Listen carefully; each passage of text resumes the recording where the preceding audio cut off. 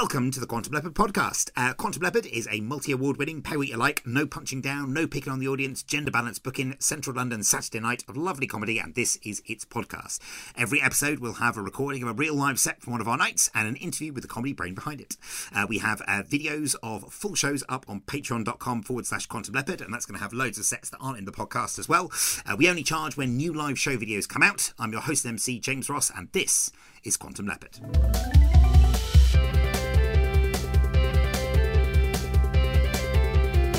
This episode we have wonderful Bethany Black.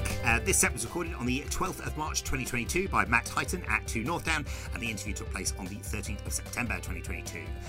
I had a really great time talking to Beth. She's just absolutely fascinating on so many things, and just really great, and like almost too on brand for us as a headliner. But there we go. Cool. Content warnings here for experience of neurodivergence, mental health, drugs addiction, and experience of homophobia, sexism, transphobia, etc. Hope you enjoy.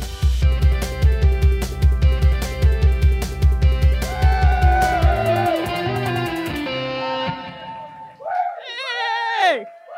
Oh! Oh, thank you very much. It was a present from my mother-in-law. This is lovely. This is wonderful. Sorry, I'm a bit fucked. Yes, I like to the point that I have to like try and judge exactly how much of a build-up the MC is going to give me, because it takes me so long to get upstairs and to get across that it's like, oh fuck. And a lot of the time I'm really bad at judging that because I'm autistic, so I'm really shitty at picking up social cues a lot of the time. That's why it's great being a comedian, because people go, oh, how can you be autistic and a comedian, and how can you not is the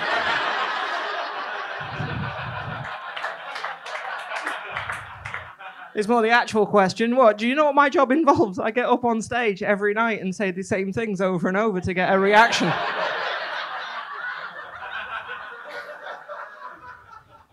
I don't have to look anyone in the eye while I'm doing it. Like, for fuck's sake, like, honestly, like, it's the best thing. And the best thing about that is if anyone tries and talks back to me, I can get them thrown out. It's, honestly, could not be any better. But on top of that, also, I've realised I've got that long COVID because I know that I've got really unhealthy over the last 30 years. But I should not be this out of breath walking from there. Like, that's the stage that I've reached with this now. And it's so it takes me a little while to get up, and it's nice to be here, which is normally one of those lies that comedians tell. It is, because we come everywhere. We go everywhere. We go, it's lovely to be here, and we rarely fucking mean it. Genuinely. The other one we say quite a lot is we go, oh, you're a lovely audience, and we almost never mean that. We don't know. We're just looking at you, go, oh, you're a lovely audience, because if we say that enough, it goes and sets off a response, and that you'll go, yes, we are a lovely audience, and we very much like this comedian. This is fantastic. This is going to be good. Yeah, and I tell you all of this at the top because I respect you all too much to lie. That's what it is. Because you're a lovely audience.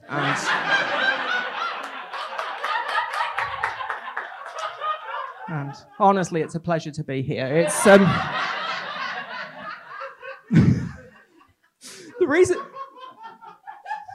the reason why that little bit is normally a lie for me is like, because even before everything, I've been seeing a therapist recently, which is fantastic, because it turns out I am fucking broken, and so as a result of that, it's really good value for money, which is the main thing I'm looking for, really. And it's been great, because I go and I talk to her every week, and I forget that it's a therapy session, usually about the halfway point, and I go, oh shit, sorry, I've been talking about me. How's your week been?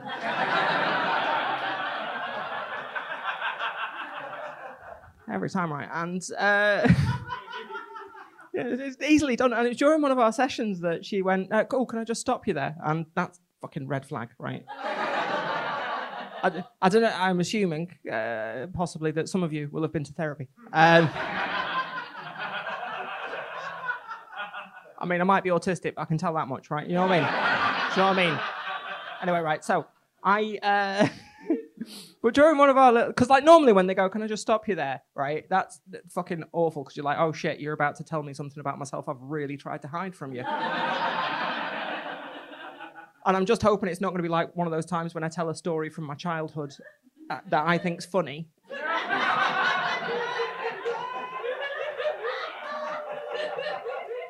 And I present it as a bit of a joke, and she doesn't laugh.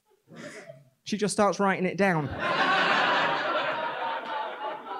Like, what the fuck is it? Like, no, that's a funny story. No, it's not. Oh shit, my life. Oh my God, I've had a terrible life. Fuck. Christ, that was the last thing I needed to hear at this point. No, it wasn't any of that, like, because we were in the middle of this chat. She went, can I just stop you there? And I said, yeah. And she said, just out of interest, like, how long have you had agoraphobia? And I went, I'm not scared of spiders.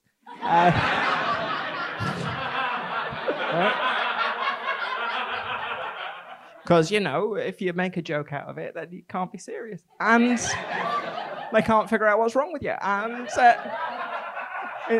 in spite of me spending the money, I also don't want to actually be truthful as much as I need to be. And she went, that's not what it is. I went, oh, yeah, no, of course, yeah, agoraphobia. And I was like, at that point, I was like, oh, I can't remember which one that is. I'm like, which one is that one? And I was like, yeah, of course, who isn't scared of aggro?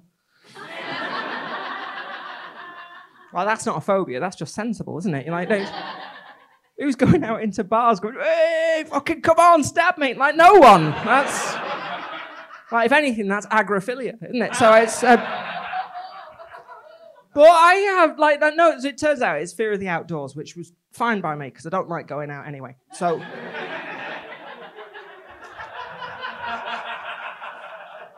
I was so grateful because I was like, of all the things you could have told me I've got wrong with me, that's playing to my strengths. And great, isn't it?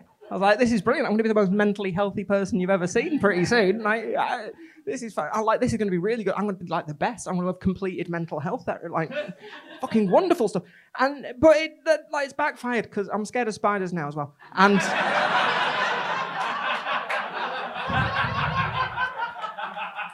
It's awful. Do you know the worst thing about it as well, right? The worst thing about that is that I can't even take them outside anymore.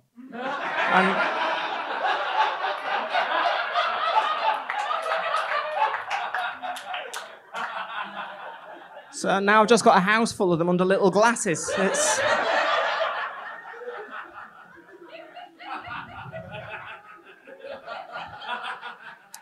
Yeah, it's like the world's shittest zoo. It really is. It's like...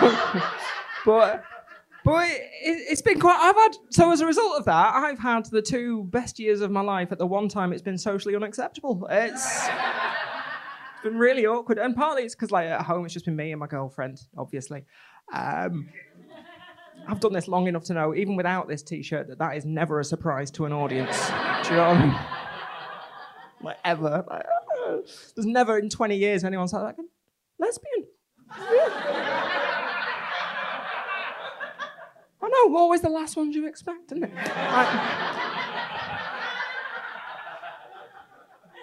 I look like this on purpose. I like it, and I'm doing very well on it.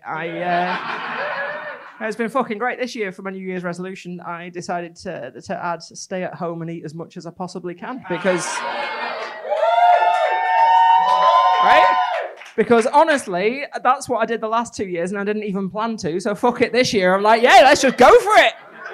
Let's see how big I can get.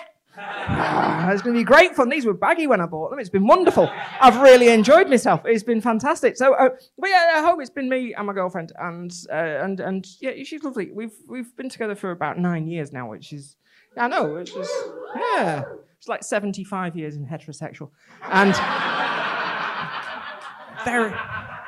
very long time. It's a very long time. We've been together such long. When we first met was because I had a spare room in my house, and because I live in the north, and I am so sorry about that. That is not my fault. I did live in London, and I hated it, and I moved back up north and went, I hate this as well. Just the daily pain of being alive is awful, and. I was like, fuck it, no, I'll move out. And I've moved back to a little village just outside the town that I grew up in, which is one of the strangest things to do as an adult, because all of those things I was terrified about, now I'm just like, I don't give a shit, what's the worst you can do to me? I've lived next door to an Airbnb. Fuck you guys. The only thing I was a bit worried about was when I got to my village that I live in now, and I realised that even though there's only about 300 people in the village that I live in, we have 2 pie shops. And that's a sign that your village is incredibly white. And I was like, we can manage to support 2 pie shops, can we? Fuck me, this is...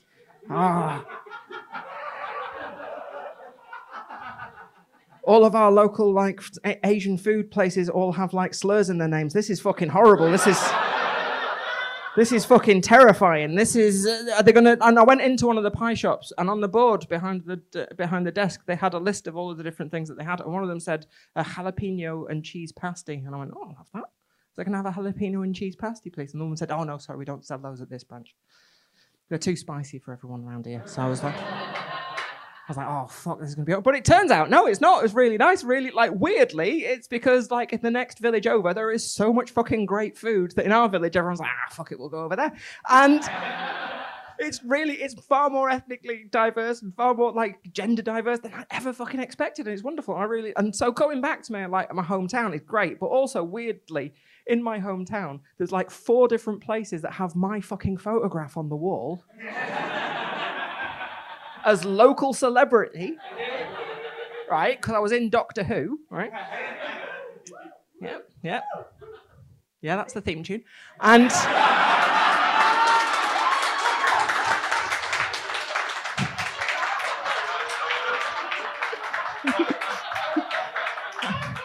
keep applauding. I'm going to try and get me a drink. There we go. Honestly, like any of these places, if I went in there, none of them would recognise me. It's fucking wonderful. But yeah, it's been quite nice. It's like I've got quite a good look. Because like when we first met, me and my partner, it was like I said, I had a spare room in the house, and again, apologies for that. I got distracted and started talking about shit that's not even comedy. I love doing that. I love this job now. Now that I don't really have to give a shit anymore, it's fucking wonderful because I don't. Because what it means is that I can just get up here and start talking, and if I approach comedy at some point, everyone has a good time. And but if I don't really care. It's great. But yeah, so we the way that we met, I had a spare room, and I was looking for a flatmate because I thought that's a good way to meet people if you don't go out. Not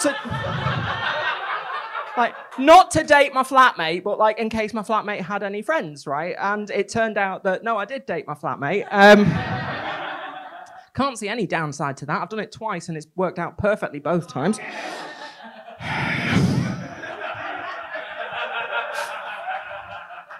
But with her, it was fantastic because like it was back at the point when, because if you don't leave that, it's difficult because like obviously, you know, until they invented dating apps, there was no real, like 9 years ago, there was like Grindr, the one that, you know, for gay men, there was Tinder, the one that everyone still uses.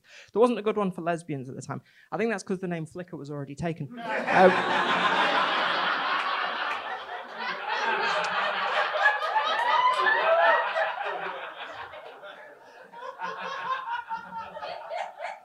Got to be, right? There was one at the time, right? And honest to God, like, it's not even in the App Store anymore. This is how shit it was. It was called Brenda.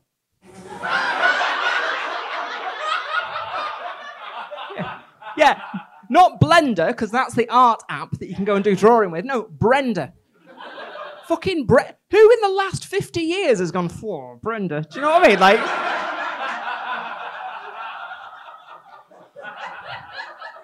Brenda's your gran. That's not what you want to think of on a dating app. And, you know, yeah, I know I'm very funny. I like them because they got like the same, the thing that, because I'm a proper nerd, obviously. And one of the things I loved about them is that they use the same GPS technology as takeaway apps. You know, like Deliveroo, you got to be careful because you can end up using them in the same way. You know, on a Tuesday evening. Finished work and you sat at home hating yourself and you go, I promised myself I wouldn't, but I just fancy eating out tonight.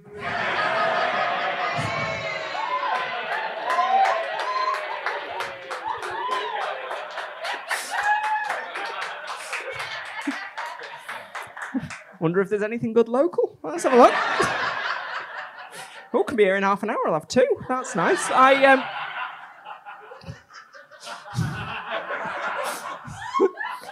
Sorry, the reason I'm losing that, I tried to say that on stage at the Comedy Store. There was one guy at the front who just did not like anything that I had to say at all.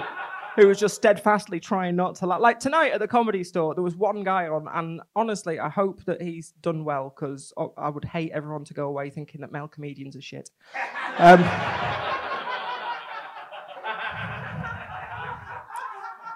I know I shouldn't slag off my employer that has just employed me, but none of them are here. So one of the things I found really great about that is there are more women on at the Comedy Store this weekend than there were in the whole of 2003. Like, genuinely, until about 3 years ago, it was the only comedy club that I'd ever been to where there had been more lines of cocaine on the toilet seat than women's arses. And it was... in the green.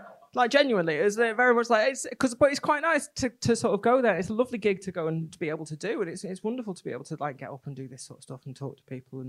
And I get so distracted when I'm on stage, partly because of the ADHD. Which, yes, right? It's fucking wonderful when you find out that's what it is, isn't it? And you're like...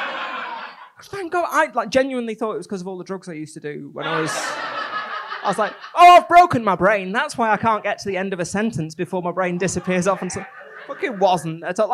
Most of my 20s were spent after work on a Saturday night in my own kitchen taking ecstasy and dancing to my Extractor fan. Yeah.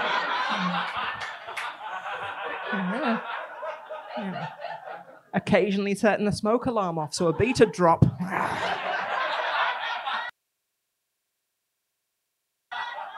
I fucking love this. What's this? Burnt toast. Thank fuck for that. I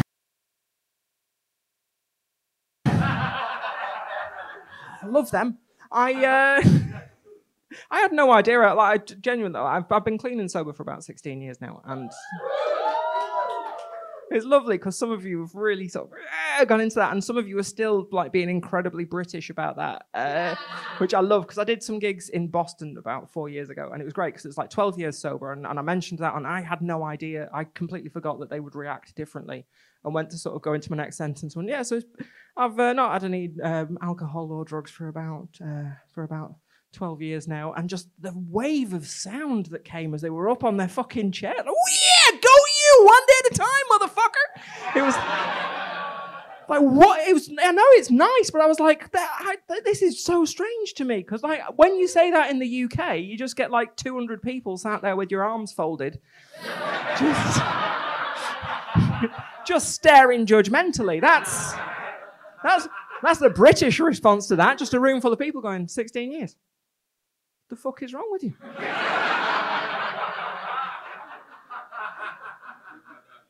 You'd better be on antibiotics.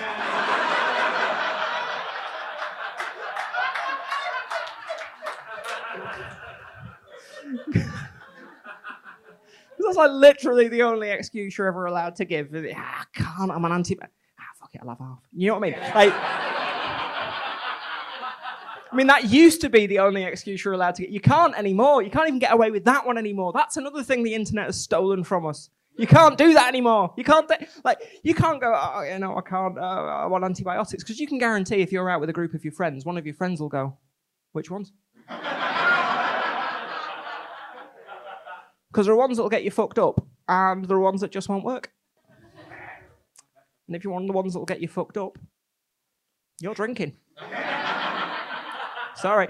I once felt like I had no idea I had a drug problem. Like, genuinely, it snuck up on me, and it shouldn't have done. It should have been obvious. I once found myself at 3 o'clock in the morning when I lived in Manchester City Centre, walking up to a 24-hour garage carrying a frozen chicken. Like, genuinely, because in my head I was like, oh, I'm definitely going to need some kind of backstory to buy tinfoil.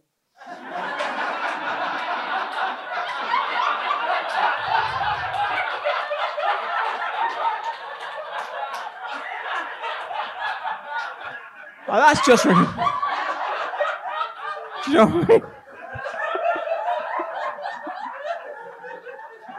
It was like...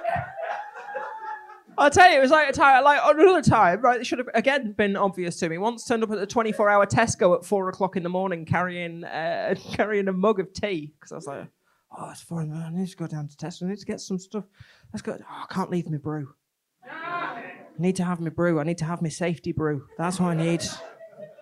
Let's go to Tesco. Yeah, take the safety brew. There with my little blanket wrapped around my shoulders with my one friend who was like totally sober at the time. Like, yeah, okay, yeah, I'll give you a lift down there. As we're walking in, the security guard went, whoa, whoa, whoa, whoa, whoa, whoa, whoa, whoa, whoa, whoa. What have you got in the mug? I was like, oh, it's tea.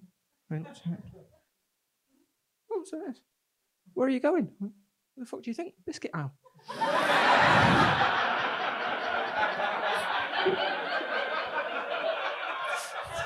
Should be perfectly fucking obvious. Like,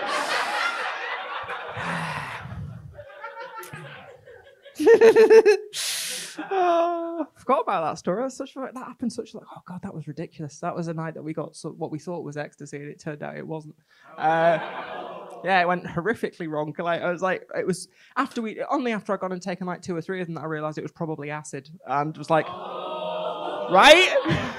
Because that's exactly what I fucking need with my brain. Yeah. Oh, that'll make everything better. It absolutely didn't. It's genuinely just,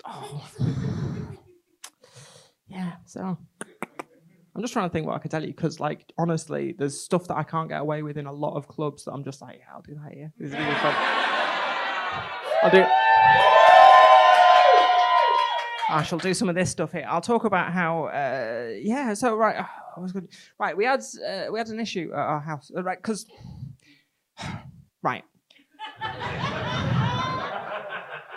I'll talk about a few little things, because it was quite, like, me and my partner, like, we've been together for ages, and she's great. She's Swedish, and she used to be a nurse. She's not anymore. But the thing when you tell people that your partner's a Swedish nurse is they always go, oh god, I bet that's like living in a porno. I mean, it is, but like, you don't want to. I thought there might be a language barrier. I have seen enough porn to get by. It turns out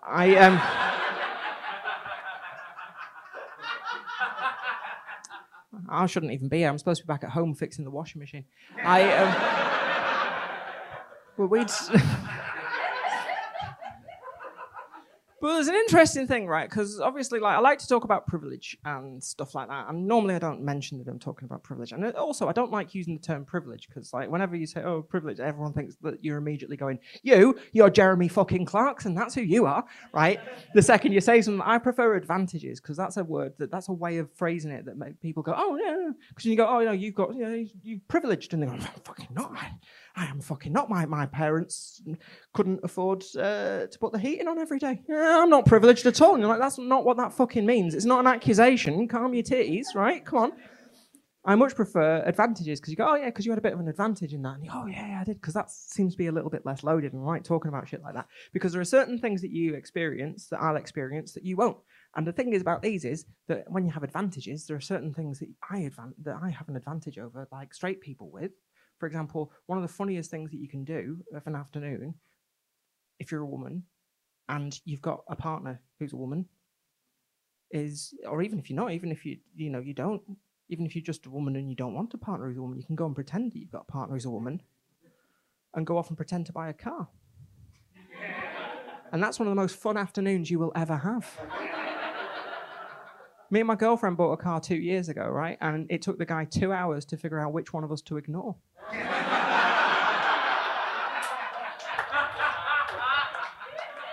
It's fucking wonderful.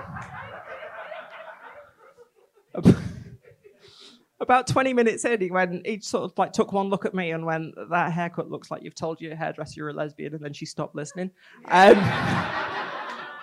I'm going to tell you about the engine. I was like, I have no fucking clue about this. You better talk to my girlfriend. She's the one. And she's like, yeah, well, I'll talk about that. And when we've got this, we'll take it off and get like a naked lady airbrushed on the bonnet. And I was like, fucking brilliant idea. Like, fucking awesome. We still haven't, but I still think we should.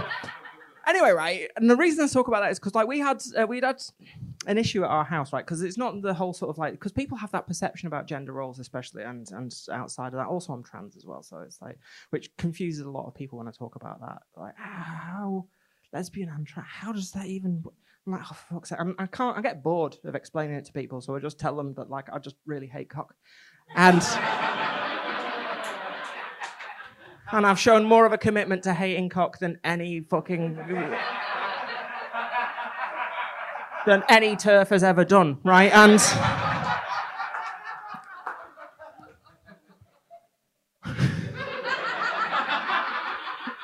I'll never forget when I came out to my mum as well about being trans, because she just sort of stared at me for a minute and went, "We've just had a conservatory built." I know, right? That was the exact look that I had. Like, just the same confused, the fuck? Like, genuinely. And I was like, why? Why?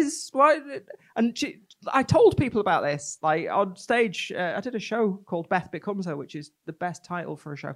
Isn't it, right? I should call all of my shows that, basically. And I talked about that. And my mum saw it and she went, "Oh, you made me look stupid when you said that." Because, like, I didn't mean it like that. What I meant was... I was like, well, I had no idea what it was you meant. You just said that as if I was supposed to understand. My mum's recently, at the age of 72, discovered that she's also autistic, which is... fucking what? She phoned me up and she went, "I'm autistic." I said, "Yeah, I know." Like, "Where do you think I get it from?" And she went, "Your dad." And I said, No, he's ADHD. That's where I get that from. No. No, she said, "I've been listening to a radio program and they had an older woman on who was diagnosed autistic at the age of 70, and it was basically my story." And I went, "Yeah, that's great. I'm really glad to hear that." She said, "Yeah. So I've just wanted to phone you up to say, why didn't you tell me off for being too strict when you were a teenager?" I said, "Can you imagine how that would have gone, Mum?" Like, honestly, you'd have drowned me in a bucket is what would have happened. Like... That's not like genuinely. Anyway, so she told me this. She said, "Oh, well, we just had a conservatory," and I had no idea what she meant by that. And then after I'd done the show, she said, "You made me look really silly when you said that," because like what I was meaning was that like the only thing that I knew about trans people was what I'd seen in the press and on TV, and that I thought that everyone would hate you. And if I'd have known that we were going to have to move, I wouldn't have spent all that money on that. I was worried in case we would have to do that, you know. And I was like, "Oh, that's really, really sweet, actually. That's genuinely lovely." And like, so I love her to pieces. She's a dick sometimes, but I love her to... Like, look, she's very much a product of her generation. But also, like, this is genuinely true. 2 days ago, I was talking to my mum, and she'd been over to see her mum, who's 95 now. And she said, your grandma was showing off this new coat that she's got. I said, "Oh, right." She said, "Yeah." I said to her, "What do you need a coat for? What do you need a winter coat for? You're 95. I was like, "The fuck?" She went, "Yeah. She's already got a winter coat that's going to have at least 4 more years on it. I don't think that's..." It was really silly of her. She shouldn't have spent that money. I was like, the fuck is wrong with that? Wow! I love my mum to pieces. Like I say, she's an arsehole. Genuinely, I know where I get it from now. Like, honestly, I was on the phone to her the other day, and my dad walked into the room, and like, I love him to be. Like, my mum's there. She just went, "Why don't you smile? You should smile more. You look better when you smile." I was like, "Yeah, exactly." I was like, "This is fucking." I mean, I wish that more people like my mum had said that to some of the blokes who've gone, "Hey, smile, might never happen." Like, there's a recent survey that said that men tend to smile like 20%, 30% less than women tend to smile. And I think that's because people rarely remind them to. I think that's kind of what we should do. So what was I talking about? Right, yeah. So So the whole gender role thing, right? So we'd had a guy coming round to our house, and I'll finish up with this. A guy coming around to our house was doing some damp proofing is what he's doing. It's, I know, right? Lesbian house, big job. I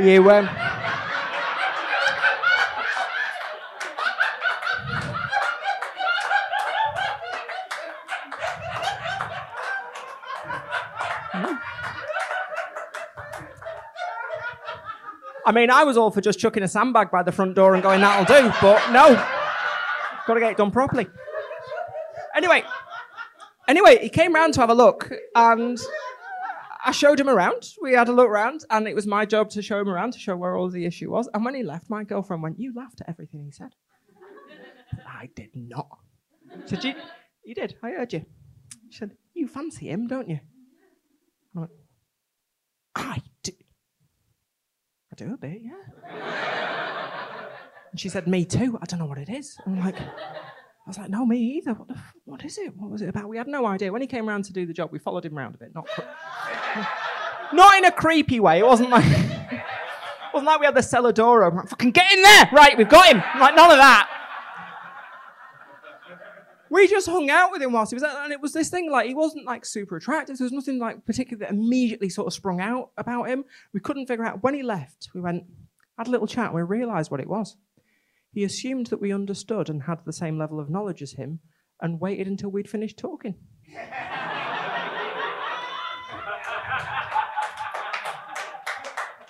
That was literally all it was, right? We've grown up, both of us, thinking that we're lesbians, and turns out bisexual. Turns out that's how low our bar is, and he's the only person who's ever managed to get across it, so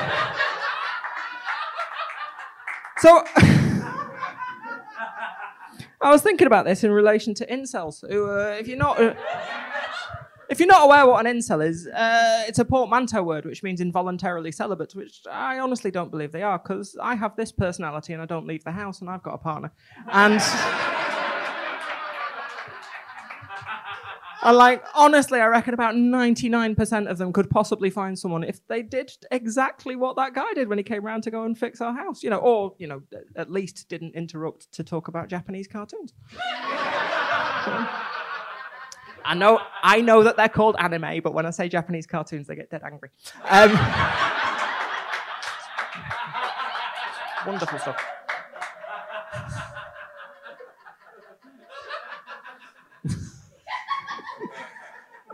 I've got distracted now. I was like, oh, this is leading up to a really good joke that I don't normally get to do, and I can't remember which fucking joke it is now. Oh, no, that was it, right? Yeah, because, like, my partner, like I said, we've been together. I love her very, very much. And, like, I wouldn't go so far as to call her the one.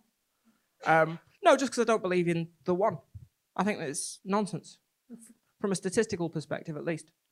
Do you know what I mean? If there's one person in this whole world that's perfect for you, this one soulmate, the one person in the whole world who is suitable to date you.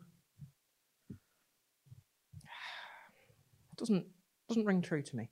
Do you know what I mean? Like, just statistically. Everyone who I've ever met who goes, oh no, they're the one, they're my soulmate. It's like, really lucky you grew up in the same town, isn't it? You know what I mean? It's wonderful that you're both around about the same level of attractiveness. And the same age. That's fucking great. Like, just on a statistic, that's ridiculous. Which is why I much prefer the term 1 in a million. Right? My partner is 1 in a million. Insofar as there are probably 77 other people I'd be just as happy with in the UK.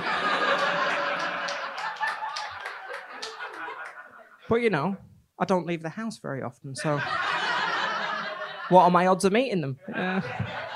I'll stick with what I've got. Listen, I'm going to go, and just to say, you've been a lovely audience, and it's been a pleasure to be here. I've been Bethany Black. Take care.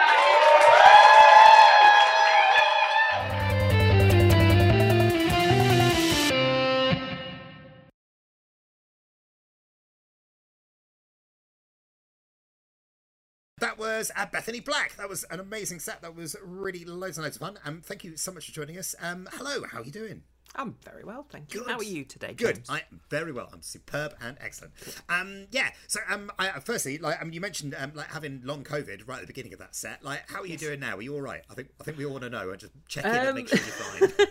Yeah, I'm doing better. It's taken a while. I still have the brain fog, which I have ADHD, so I have brain fog anyway, because that's essentially what it is. But it's noticeably worse. But yeah, it's. I've tried to avoid it as much as possible. I think I've managed to have since we recorded that, and now to hate to break the illusion. In case they think not the illusion, Beth. We bloody love the illusion. It's a very people precious love the illusion that we're just doing this just as I've come off stage. Well, we froze time as I came off stage, and I went about my life for a bit, and then we've unfrozen it now. But I managed to get COVID again since then. Oh, twice now. And I was like, oh God, hopefully it'll be two negatives creating a positive, so it'll cure me of it. It doesn't seem to have done. Now it just means I've got a bit of head fog and my lungs are a little bit worse. But I had 10 years of ME, so I know how to deal with it now. So wow, slowly getting better. Yeah, a veteran at the chronic fatigue. Yes, chronic illness and chronic, and it's exactly the same as in my experience so far. Yeah. However, I've now reached the point where I'm able to actually start exercising properly for the first time in my life, so that's been great fun. I'd love to endorse that enthusiastically and say great, but I have a very ambivalent relationship with exercise, as I think most comedians do, because very few of us get into comedy because we were good at PE at school. Oh, yeah, absolutely. But exercise is a thing that you're like on board with and having fun with. Yeah, I've now decided. Well, because I was dead skinny when I first started. I was very underweight when I first started, and I've been. And then over the last 10 years, I've put on an awful lot of weight, and I've enjoyed being fat. It's been great. I really enjoy it. It's wonderful. It means I don't have to move out of the way when people are walking towards me on the street or anything. It's great. And I've really enjoyed it because, I'm not hungry and angry at people all the time. And then I thought, you know what? Finally, I was born with a little hernia, which I had surgery on a couple of months ago, and suddenly I've got all this core strength, and I'm able to exercise, and I'm like, oh my god, wow. This is amazing. So I've decided I'm going to try and get swole. That's what I'm going to do now. go for the full set of body types that it's possible to have. Yeah. That's a very strong completionist instinct you've got there. Yes. Unlock the achievement of all of the that's the autism available. for you. Yeah. So how are you feeling coming into QL? How did you find the audience? So and going into Quantum Leopard's so lovely because it's such a welcoming environment, and it's such an environment where going into that it's my people, and it's the sort of gig where I can get because obviously beforehand you want to make sure that people are going to be saying anything that's going to be triggering to people or things like content warnings and stuff like that, you need to make sure that those are there because you're wanting to make sure that it's a welcoming environment for people to come in and sit in, and I think that's great. And the only downside to that to me as a comedian is that I go everything's fine, and then I get up on stage and I suddenly go, oh, you're my people, I can talk about whatever I want. Oh shit! No, actually, I probably shouldn't have started talking about that. You've been burdened with freedom. Yeah, that's it. It's like it's the opposite of what the detractors seem to think it is. So we don't do sort of content warning specifically, but we've got the sort of general no kicking down policy. Yeah. But I think people have got a sort of very wide latitude to talk about things that are kind of within their own experience. And it's very much this is your story to tell, even if it's utterly harrowing, please go ahead. You know what I mean? So it's there will be lots of dark stuff going on, but the material is always going to be handled with respect and from a first person perspective kind of thing. Yeah, and that's it. And that's what I try to do. But I'm also because it's going into that and being very excited to be able to do that at a gig, because whenever I get talking to any of those edgelord comedians who got upset about the fact that they're not allowed to use slurs on stage, it's it's not that you're not allowed, but people are going to call you out for it. Yeah, do you know what I mean? You can say whatever you want on stage and people are going to go, oh yeah, and then promoters are going to go, actually I'm not going to book you because of that. You go, oh, why are you damaging my freedom of speech?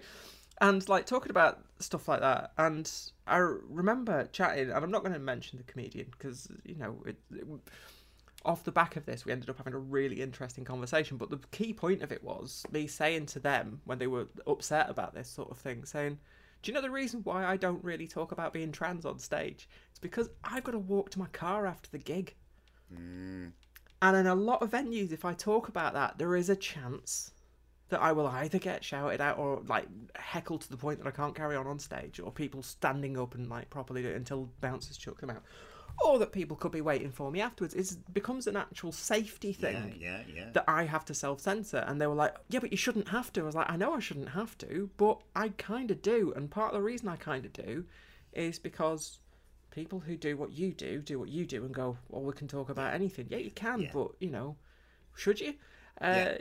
Freedom of speech is amazing, but sometimes shutting the fuck up is just perfect. Do you know what I mean? Yeah, just because you can do something doesn't mean that you should do something. I mean, that is the moral of Jurassic Park and that anecdote. I think that's ties it together. And again, to just because this is in my head, this is I think this is a really, really important thing within that, is that most of these comedians who are doing this, they that's not the comedian that they want to be.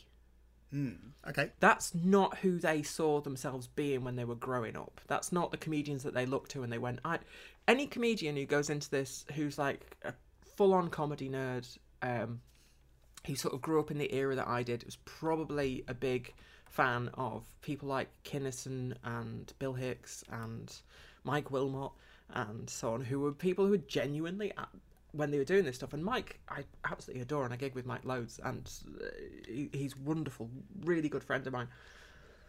And people who, there's a lot of that sort of group of people who want to be like comedians like those, but haven't quite got it. They wouldn't have, when they did the bits that they did that were horrific in that way, it wasn't like, I don't know what I'm trying to say. What I'm trying to say is that often when we're trying to push boundaries with what we're doing, we're wanting to get to the purity of our art, and sometimes the sorts of things that people are going, I should be allowed to say this on stage, that's not pushing their art, that's what's stopping them from achieving it. That's the thing that's stopping them from becoming the comedian that they want to be.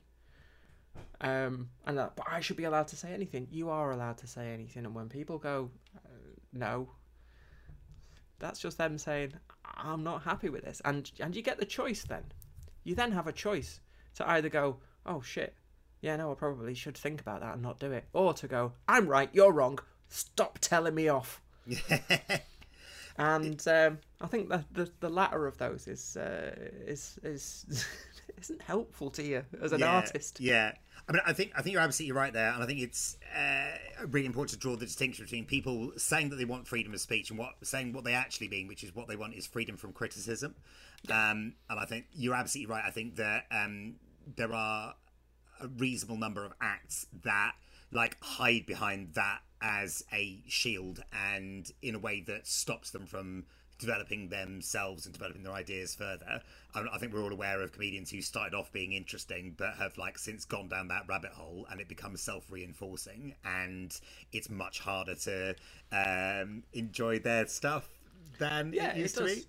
Yeah, absolutely. And so your opening segment about being a lovely audience, so that's I really like that bit. It's very cleverly structured. It means that like a very, very simple thing right at the end of your set becomes a callback, and it's just I really, really enjoy that. I think it's exceptionally well done, and it brings the audience into your confidence. It shows them behind the curtain and under the bonnet at the same time, and it's like, why have you parked your car behind a curtain? But so I really, really like that bit. So without wishing to make Quantum Leopard seem less special, like, do you say that to all the audiences, or is it just something you trot out from time to time? It changes. Okay. I do say a version of it to all audiences, but it changes depending on whether or not I'm telling the truth. Okay, so which bits kind of get swapped in and out? True. Like... well, the other thing is, because of the way that I write on stage, so over time things adapt and change. Anyway, I saw a version of it pop up on my Facebook memories from about 3 years ago that was just like a single line. That is now a 5-minute opening bit. So it does change over time, but it's a thing of sometimes I just won't say. Sometimes I won't say. It's nice to like what I go on stage and I say hello, lovely. Sometimes I'd go on stage and go, lovely to be here. Well, that's a lie. It's one of those lies that comedians tell. And sometimes I'll just go, as comedians, we come on and we lie and we say it's lovely to be here, and it's not. I'll say sometimes, I'll go, it's not. I'd much rather be at home. I've got Netflix.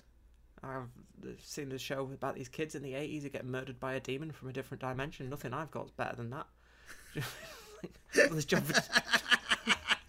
Yeah, it's highlighting the main competition for live comedy. Why not? Why not sink the ship while you're on it? Yeah, I'm like, I'm bored of it now. I've done it for 20 years. That's the other thing that I do. And I tell them that, and I go, I've done this job for 20 years. Boring. Like any job that you've done for this long, I thought my life would have turned out better than it has. But, we're here now. Let's enjoy it. And depending on how much I like or dislike an audience before I've gone on, it will change. And sometimes I will go, it's lovely to be here. And it's also lovely to be somewhere that isn't a lie, which is how it's sort of become now. Nice. Okay, So it sort of evolved over time, but that's kind of how I do it. And it just came about from me going on stage and saying that and realising that I didn't mean it anymore. I think that's a really good insight. So I'm not allowed to pick up on that a little bit, because I think a lot of really good comedy starts off from you have one basic idea or one basic realization about a thing, and then you work out from that and work out, okay, well, if this is true, what are the logical consequences of this? What else can I say about this? How else can I kind of bring people on board with that? And the other thing I just wanted to ask you about was just about your sort of your kind of writing process, because you mentioned there that you write on stage. So when you say you write on stage, do you literally, like, I mean, you obviously riff and then you kind of like that again, that's compiled and put back into the Beth Brain folder, and then it comes back out later at other gigs. But do you actually go off and write it down and revise it, or is it all in the Beth it's all in my head?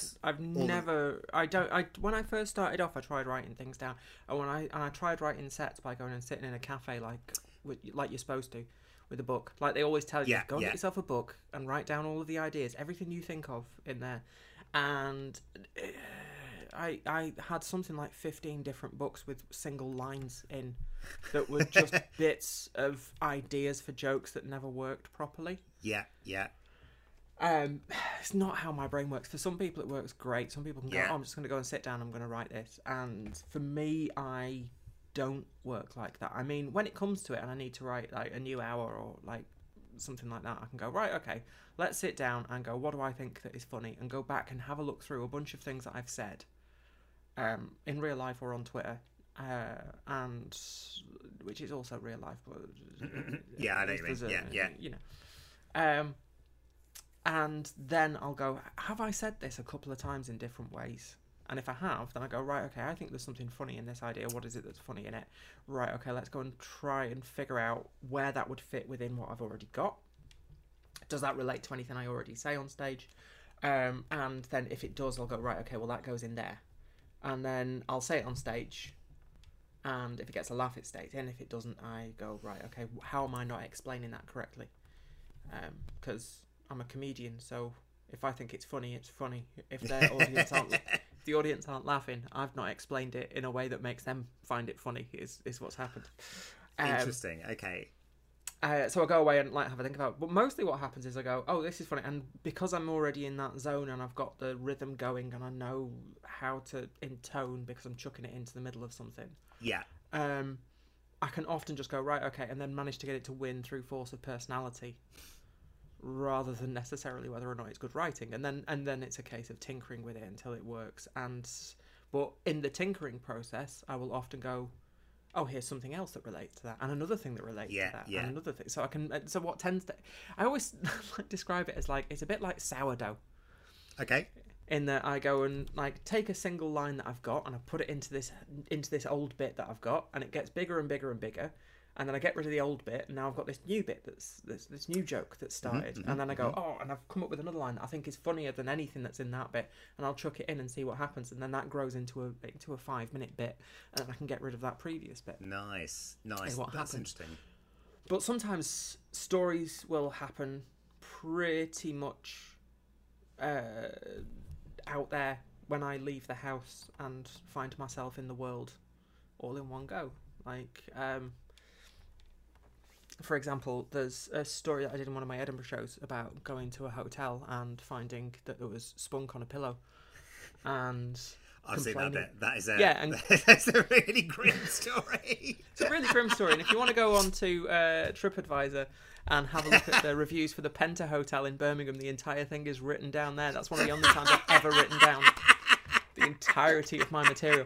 And the best thing about it is you can't say spunk on TripAdvisor, so I've had to say semen all the way through, which somehow makes it worse. It gives it an air of formality that I think is unwarranted by the situation. It's like, are you Mr. Spunk? No, Mr. Spunk, I'm Mr. Seaman, I'm his father. It's a generational difference, perhaps. I have a formula for whether or not a joke that I've tried on Twitter will work in real life.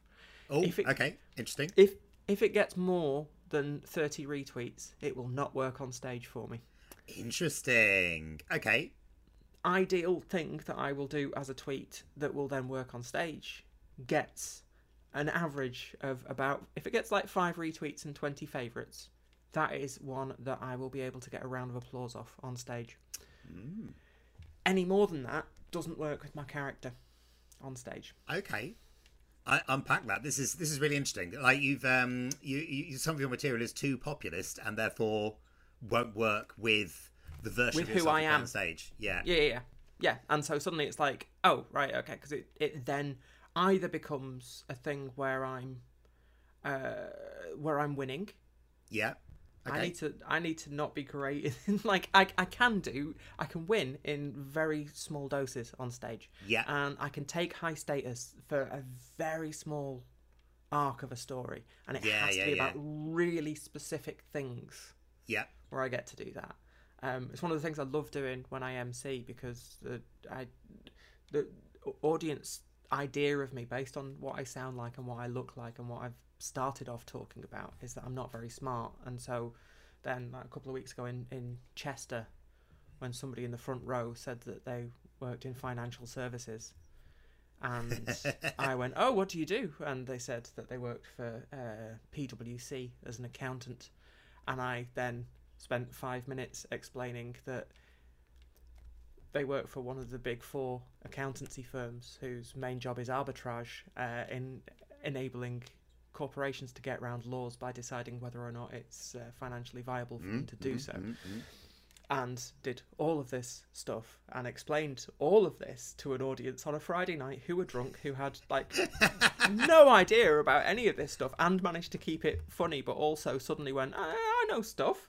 I know. And they were like, the shock of someone like me surprise, knowing this, and saying to him, you say that saying that you work for them as an accountant is it's like Harold Shipman being introduced and saying, yes, I'm a GP. I mean, technically it's correct, but it's not really what you're known for.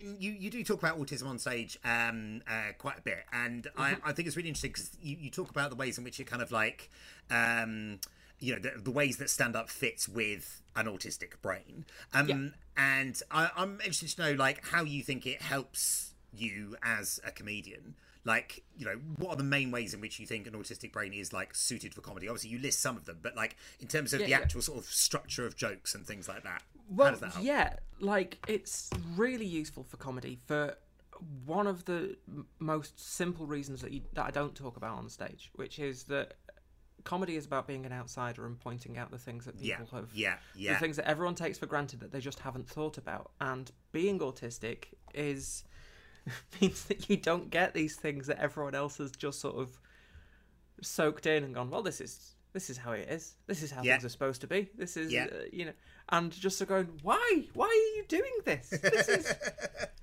Have you spotted what it is that you're actually doing? These are the things that have built up over generations and just become traditions that you go, oh, right, okay, well, I'm going to behave in this way. And what are you doing? Why are you doing that? And so being able to recognise that is the same reason why, when you see comedians from different countries who come and they go, the difference between your country and my country is in my country we do this, and in your country you do this. And everyone goes, oh, that's amazing. Well done. Yes, we are like that. We are like that. Yes. We don't prepare for snow well. Yes, that's great. And it's... and it's very much like that is what it is. That's how the autistic brain sort of does that, is that it's like I watch the interactions that we have and the interactions that I have, and I go, okay, what I often do, because the way that my set works is I've done something that most people wouldn't do, and I haven't realised at the time because I'm just reacting as I react. Yeah. And then later when I think about it, I go, yeah, that possibly wasn't what I should have done. That isn't how not even that I shouldn't have done, but yeah, most people wouldn't even think to do that in that way that I did, which just was natural. They would do it this way because they have picked up on all of these other non-verbal cues, etc., that I'm not seeing at all. Yeah, I think it's a really good comparison of having that of like you're basically coming as an exchange student from the People's Republic of Autistica, right? And saying what weird traditions we have. I think it's also really nice as well. Like, to me, the sort of the foundation of a lot of observational humour is pointing out things to people that they already know and that they recognise in themselves, and it's that love of recognition from a slight outsider's perspective. And I think that sounds to me to be very similar to what you were describing there as well. Does that sound about right to you? Yeah, it does, because I always think it's like being autistic is having to learn non-verbal human communication as a second language. Yeah. Is what it is. It's about having to learn social skills as a second language.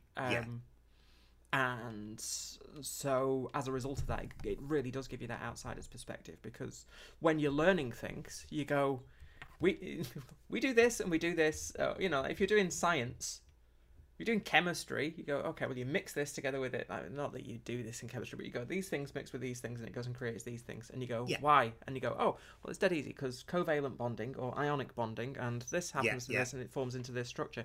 And when you do that with social skills, and you go, why? Yeah. Nobody knows a lot of the time. They just go, no, it's what we always do. And I go, oh, well, that seems ridiculous, so I'm not going to do it. Because that's the other thing that I've learned is that from talking to a lot of other autistic people, is that there's that whole thing, because a lot of the stuff about autistic people has been written by non-autistic people who've gone, they don't seem to spot social cues, and they don't seem to spot social hierarchies. Yeah. We do. We don't give a fuck. Is the difference. We think they're ridiculous. Nice. So we're not going to play your stupid games. Yeah. Do you know what I mean? Yeah, I mean, it ties it all together nicely, I think. So, I mean, it sounds like sort of the unifying theme, a lot of that, is that, like, you are in a distinctive position to be able to point at the Emperor and point out that, his bits are flapping in the wind. And that ties together a lot of those things, I think, quite neatly. I'm moving on slightly. So, I don't want to channel Stu Goldsmith too much, but it does sound like you found therapy really valuable on a personal and psychological level. So, how has that affected how you approach comedy? Has it affected how you approach comedy? Oh, it absolutely has. It's completely changed how I approach comedy. It's like I've done various interviews over the years with people who have for different podcasts, with people who've known me since I started doing stand-up, and one of the things that often comes out is, and around about 2011, you suddenly made a step up. You were always good, but you suddenly made this step up. Mm-hmm. What happened? And I was like, I met my new partner, and she started writing for me. It's kind of what happened. How true is that? Because that's and everyone goes, ha, ha, ha, that's hilarious. That's clearly not true. It is. A huge part of it is that she is the funniest person that I've ever met, and that she thinks in jokes, and that she thinks in jokes in the same way that comedians do, but she's not broken in the same way that we are, and that requires us to get up on stage and have people like us for it. Mm-hmm, she's much happier to have one-on-one people and liking her for it. But also the fact of the matter is, she was when she first came to the UK, she was going to train to be a nurse, but she didn't. She went off and she started doing an MA in psychology, and then she's moved over and she's become a psychotherapist. That's what she does. And so between her doing that and the interest that she had in that, and me being autistic and my interest that I had in her, I went and did lots and lots of reading around those things, and have been seeing therapists since about 2013 on and off. And just learning about how the human mind works and stuff like that, it's really gone, and especially the stuff that I've gone through with therapy in terms of dealing with the stuff that I've dealt with. I'm finally working with a therapist where I'm actually trying to work through some of the blockage that I have with talking about being trans on stage, which is a great thing to be doing. And because we talked for about 3 weeks, and she went, do you think we should be talking about this? And I went, well, my mouth's gone completely dry and my heart's racing, and I don't want to even think about this, and I'm finding it incredibly embarrassing that you've even asked that we should talk about this. So yes, we probably should. Now when I'm doing it, it's a lot more about how I feel about what's going on. So it's very much the internal stuff that's happening, which is why my set really doesn't translate particularly well to those those TV shows that they go and get comedians on, and they get them to do a bit of material, and then they go and do film a bit of it, because it's essentially the same thing that Stephen King novels do, which is deal with all of what's going on internally as opposed to what's going on externally. And so it's really enabled me to look at that a lot more, and because one of the first things that I ever learned in one of the first proper lessons I learned in comedy was to tell the thing that you're afraid to tell your best friend to a room full of strangers. Nice. That's where the art lives. That's a really good tip. That's really good. Is that from someone in specific, or is that... That was Michael J. Dolan who told me that, who is a wonderful comedian who doesn't really gig anymore, who is one of my favourite people ever, who once turned up to a show where they thought they'd booked, during the Fringe, where they walked in and the promoter said, Oh God, no, sorry, I thought we had Mark Dolan. you can go on now, seeing as you're here. And he went, right, and just walked out and left, and then turned his phone off. Yeah, that'll fucking show him. Yeah, and I love Michael for that. Dolan was one of my best mates when we first started out, and he's so wonderful. He's got a couple of live albums that you can listen to that are great. There's a wonderful bit he has about going to his uncle's funeral whilst he was delirious with the flu, and no one had told him that it was a family grave, and the only person who'd been buried there so far was his uncle, who he was named after. And so, deliriously full of the flu, watching his grandma's coffin being lowered into a grave with his name on it. Oh, it's terrifying. He's great. He's a wonderful guy. Yeah, wonderful Lovely, comic, lovely. yeah. Cool. So, you talk about moving back up north, Yes. which is a bit. So I really like this bit because it addresses, I think, a lot of the preconceptions that, particularly, Southerners who are sort of nominally liberal have about the north. The red wall is A, a thing, and B, full of elderly racist homeowners, and that is like the defining property, socially speaking, of the area. Yeah. So I'm interested to know, like, do you do that bit in the north? And if you do you do it differently? Does it land differently? Do you do a different version of it? How does it travel? I do it pretty much exactly the same thing, other than going, I love being in the north. Yeah. I love being back in the north because when I lived down south, and I tell them about what happened when I lived down south, and then I say about, and then I do that bit. I do that bit exactly as it is, and I go, because people think that this is what we are, and it's almost, doing it in the north is very much sort of Mel Gibson at the end of Braveheart, like rallying cry thing when I do it that way. It's wonderful to see. Yeah, people forget that the North will rise again. Like that's the important thing. The North remembers. Yeah, that's really, really nice. I mean, that kind of leads me into my next question a little bit, because I was going to ask you about the bit later in the set where you were talking about the conservatory story and your mum and the winter coat story and things like that. And what you just described there is a bit of kind of, that's something from a personal experience that relates a bit to a family relationship. I mean, these bits, the conservatory story and the winter coat story, are a lot more directly related to important people in your life, and they appear as key characters. So, like, how do you decide where the line is in discussing those sorts of relationships on stage? Do you draw a line, like, and how do you decide? Yeah, I do. I didn't used to at all. Mm-hmm. It just used to be whatever had happened in my life, whoever it was, I would talk about on stage. And that's one of the ways that therapy has changed it, because it took me a long time to figure out what the hell was, why people were so upset with me. I was like, well, what, we talked about this, and you did say that, did you not? Why are you upset now? And the second half of the conservatory story comes about from my mum saying, you always tell people that, and it makes me sound foolish. And she explained why it was that she was, why it was that she said that. And these days, more and more, I don't really do that unless it's that sort of thing. Also because I know that none of my family ever come to see me. Yes. What I talk about with a few hundred friends in the privacy of a comedy club is between me and them, and it doesn't matter what I'm saying about you behind your back. No, with these, it comes down to either that or it. Really, realistically, thinking about it, because I've not really thought about it, but I do have a really strict code when it comes to that sort of stuff.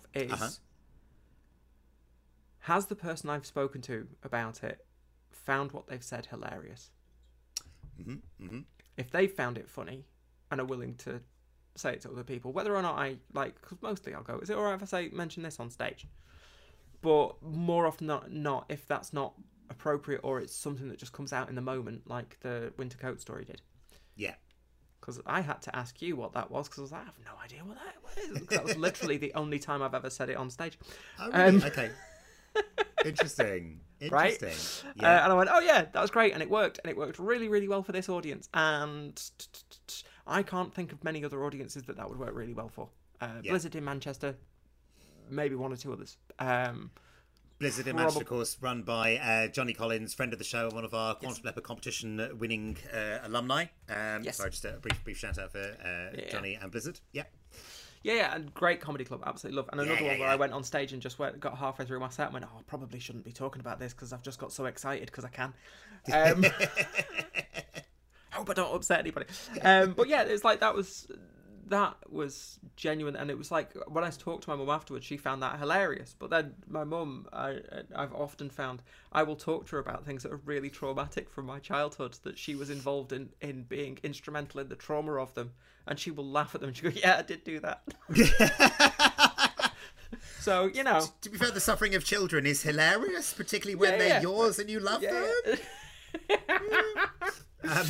The bit with the damp proofing guy and the listening advice. So this is like, honestly, this is really excellent, really solid advice. This is the sort of thing they should be teaching in PSHE lessons at schools. I mean, it sounds fairly ridiculous, but you know, it's taken me personally just years to figure out by that sort of thing by trial and error. And I still get it wrong. I think you hint at that sort of thing in the sort of the incel comparison. And I was just kind of wondering, so like, I mean, given how your brain works and your experiences of like gender and socialization, is this sort of attitude, is that something you've always had instinctively or something that you sort of actively learned? Everything social is something that I've actively learned. It's all of it. There's certain things. It's a really interesting question, because particularly with that bit, I don't think that it's one of those things that I only learnt when I got sober. Okay. Is the truth of it. And that's not the part of your experience that I would have expected to influence that realization. So I'm really interested as to why. So yeah. I started drinking when I was about first time I got drunk at a family party was I was about 12 years old, and then from 14 I was pretty much drinking every day. Not to like black out or whatever, but you know, rarely did a day go by that I didn't drink. And from the age of 18, I drank every single day until I was 27. And a lot of that was drinking to deal with a lot of the trauma that I was experiencing, and growing up trans, growing up gay, growing up autistic, growing up with ADHD, all of these things, all of the negative self-talk, all of the stuff that I've been told that made me wrong as a human being, that I was lazy or that I didn't care about other people or all these other things. And I just wasn't able to, like, I drank to sort of like deal with all of the horrible stuff that was going on in my head. And as a result of that, you don't grow up emotionally from when you start drinking. It's really interesting. When you start trying to drink in order to replace feeling emotions, when you start trying to drink in order to try and change what your emotions are, you don't fully process them. You don't work on them. You don't learn how to cope with them, and you don't learn how to get past them. And so as a result of that, I was in this sort of perpetual early adolescence from the age of about 14 until I was about 27 when I got sober, and suddenly had to learn all of this stuff as if it was brand new. And so it was through that, it was through that and through the stuff that I did through a group that I attended that I can't tell you about. Who are, you know, just open the phone book near the beginning, you'll find them. It's the Freemasons, right? Yeah, it's the Freemasons. Yeah, cool. With the funny handshakes. No, but it was it was through AA, and I and doing that and working that program, which is an interesting thing to try and do when you're an atheist, which I am, and it still works because you just need to recognize that you're not the one who's in control of everything. Yeah.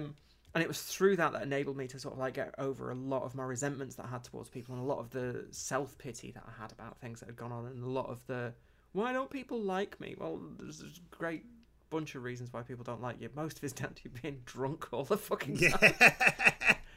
And how horrible you are when you're drunk, and how much of a sad, depressed drunk you are. It was getting through those. It was moving on from that enabled me to sort of like really start going. And so it's from that, getting sober and my life getting better immediately, and then working on that to try and become a better person. I have spent the last 17 years trying every single day to be a better person than I was the day before. Sometimes I'm better, sometimes I'm successful, sometimes I'm not, but every single day I try to not be the person I was when I drank, and try to be better than that. And through that, a lot of it was like learning that I really needed to, and it was about learning empathy. That was a big chunk of it. Because the other thing that a lot of people don't realise is you can learn empathy. You can learn emotional intelligence. Yeah. It's just, if you're really smart, you can confuse being smart with being happy. Or you can go, I don't actually have to be happy. As long as I'm the cleverest person, that's fine.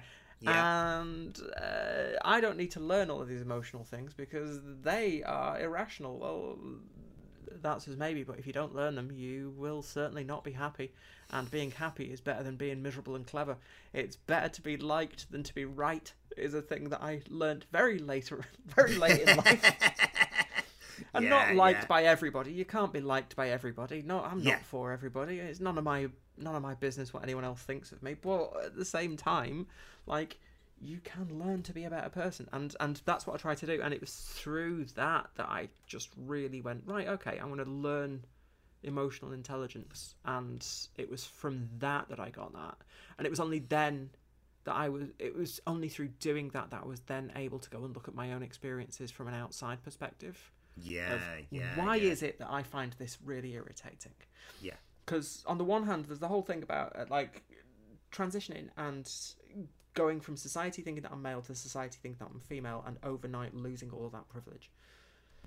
Suddenly, overnight, advantages, people, as you frame it. Yeah, absolutely. Yeah, the advantage of having people believe that you know what you're talking about just disappeared overnight. The advantage of people recognizing that I was telling a joke disappeared overnight. I could no longer come up with something that sounded funny and slightly self-deprecating without people going, "Oh, she's just thick." No matter how obvious the joke was, suddenly people didn't spot it. And so all of that sort of stuff like was there and had happened, and I'd experienced that because I came out and transitioned in the last millennium. So I'd experienced a lot of that, and you know I'd been out and transitioned for 10 years by the time I got sober. So it was like suddenly, but it was then being able to go and look at these experiences and going, right, okay, why exactly is that so irritating? What is it? What is it about these interactions? And it literally, when it came down to it, the damp proofing guy who came around, who was the guy who did all of the work at the house that we used to live at, it was a really lovely guy who both me and my partner became really good friends with. He's a really nice guy. And it was literally as I said, that exactly as I explained, that after he left, my girlfriend was like, "What is it about him that's so attractive?" And we couldn't figure it. And literally it was just that he assumed that we had the same level of... He assumed that we understood. Like he'd go, all right, I'm going to do damp proofing. So I need to do this and I need to do this. And I need to get this particular type of... What I need to do is take the plaster off to this bit, and I need to go and mix the plaster. I need to do that. And it was just like everything that he did, he talked to us as if we were equals rather than... Well, you wouldn't even know what plaster is. There's this special dust we can mix with water. And it makes the walls go sticky without getting dampy. Am I talking too difficult for you? And it was recognizing that and going, yeah, that's what it is. That's literally what it is. And so I think that more of that comes from, it was only when I got sober that I was able to start properly recognizing these things and how they work. Yeah. That's really interesting. That was really, really nice. I think that's a nice point to end on. I think that was really, really interesting, really nice answer. And you do seem like quite happy about that and happy about like where you've arrived at now. Oh God, yeah. Like life is difficult because life is difficult and it's difficult for everyone. And once you recognise that, it gets a lot easier. It's that whole thing. You never know what people are carrying. You never know what people are going through. Yeah, and there is that, and I'm fully aware that I've had a more difficult life than most people have had. That was a big breakthrough in therapy. Yeah. But I'm happy with who I am, and I'm happy with how my life's going, and I've still got ambitions. I've managed to like do almost all of my childhood ambitions, which very few people ever manage to do. Nice. And so on days when I go like, oh, I feel like I'm a failure and I haven't done anything, my wife will just sit there and she'll go, you've played Glastonbury, you were in Doctor Who, you had... You were cast as in a starring role by one of your heroes, the greatest writer of his generation. He then went and named one of his characters in another show after you and based her on you. And you've done this. You've done like she's like goes through like the full list of things. I'm like, yeah, I know, but what have I done lately? Ridiculous. Yeah. That is disgusting. So cool. Okay, lovely. So if people want to catch up with your stuff and keep up to date with your doings, where should they find you? You can find me at Twitter, which is at Bethany Black, BEFFERNIE phonetically, if you're a Cockney. I'm on Facebook, facebook.com/Bethany Black fan page, spelled correctly.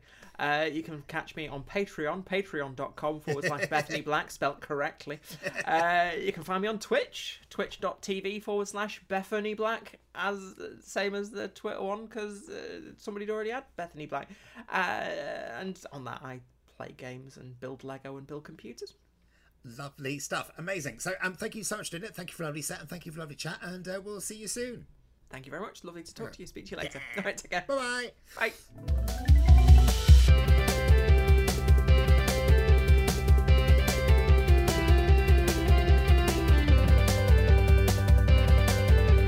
That was the Quantum Leopard podcast. If you want to catch a live show in London, look us up at linktree/Quantum Leopard to sign up to the mailing list.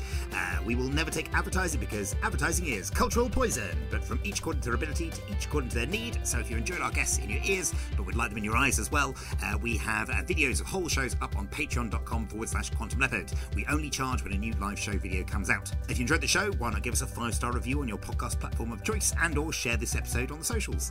Editing was by Reese Lawton, who is conventionally attractive and fun at parties. Music was composed and produced by Rooks Production Services at I Am Rooks on the socials. That's Rooks with an E. The Quantum Leopard podcast is distributed and licensed under a Creative Commons Attribution Non-Commercial No Derivatives 4.0 international license, which means you can share it as much as you like, but don't change it or sell it in any way because I will find out where you live. Kind love and see you soon. Bye.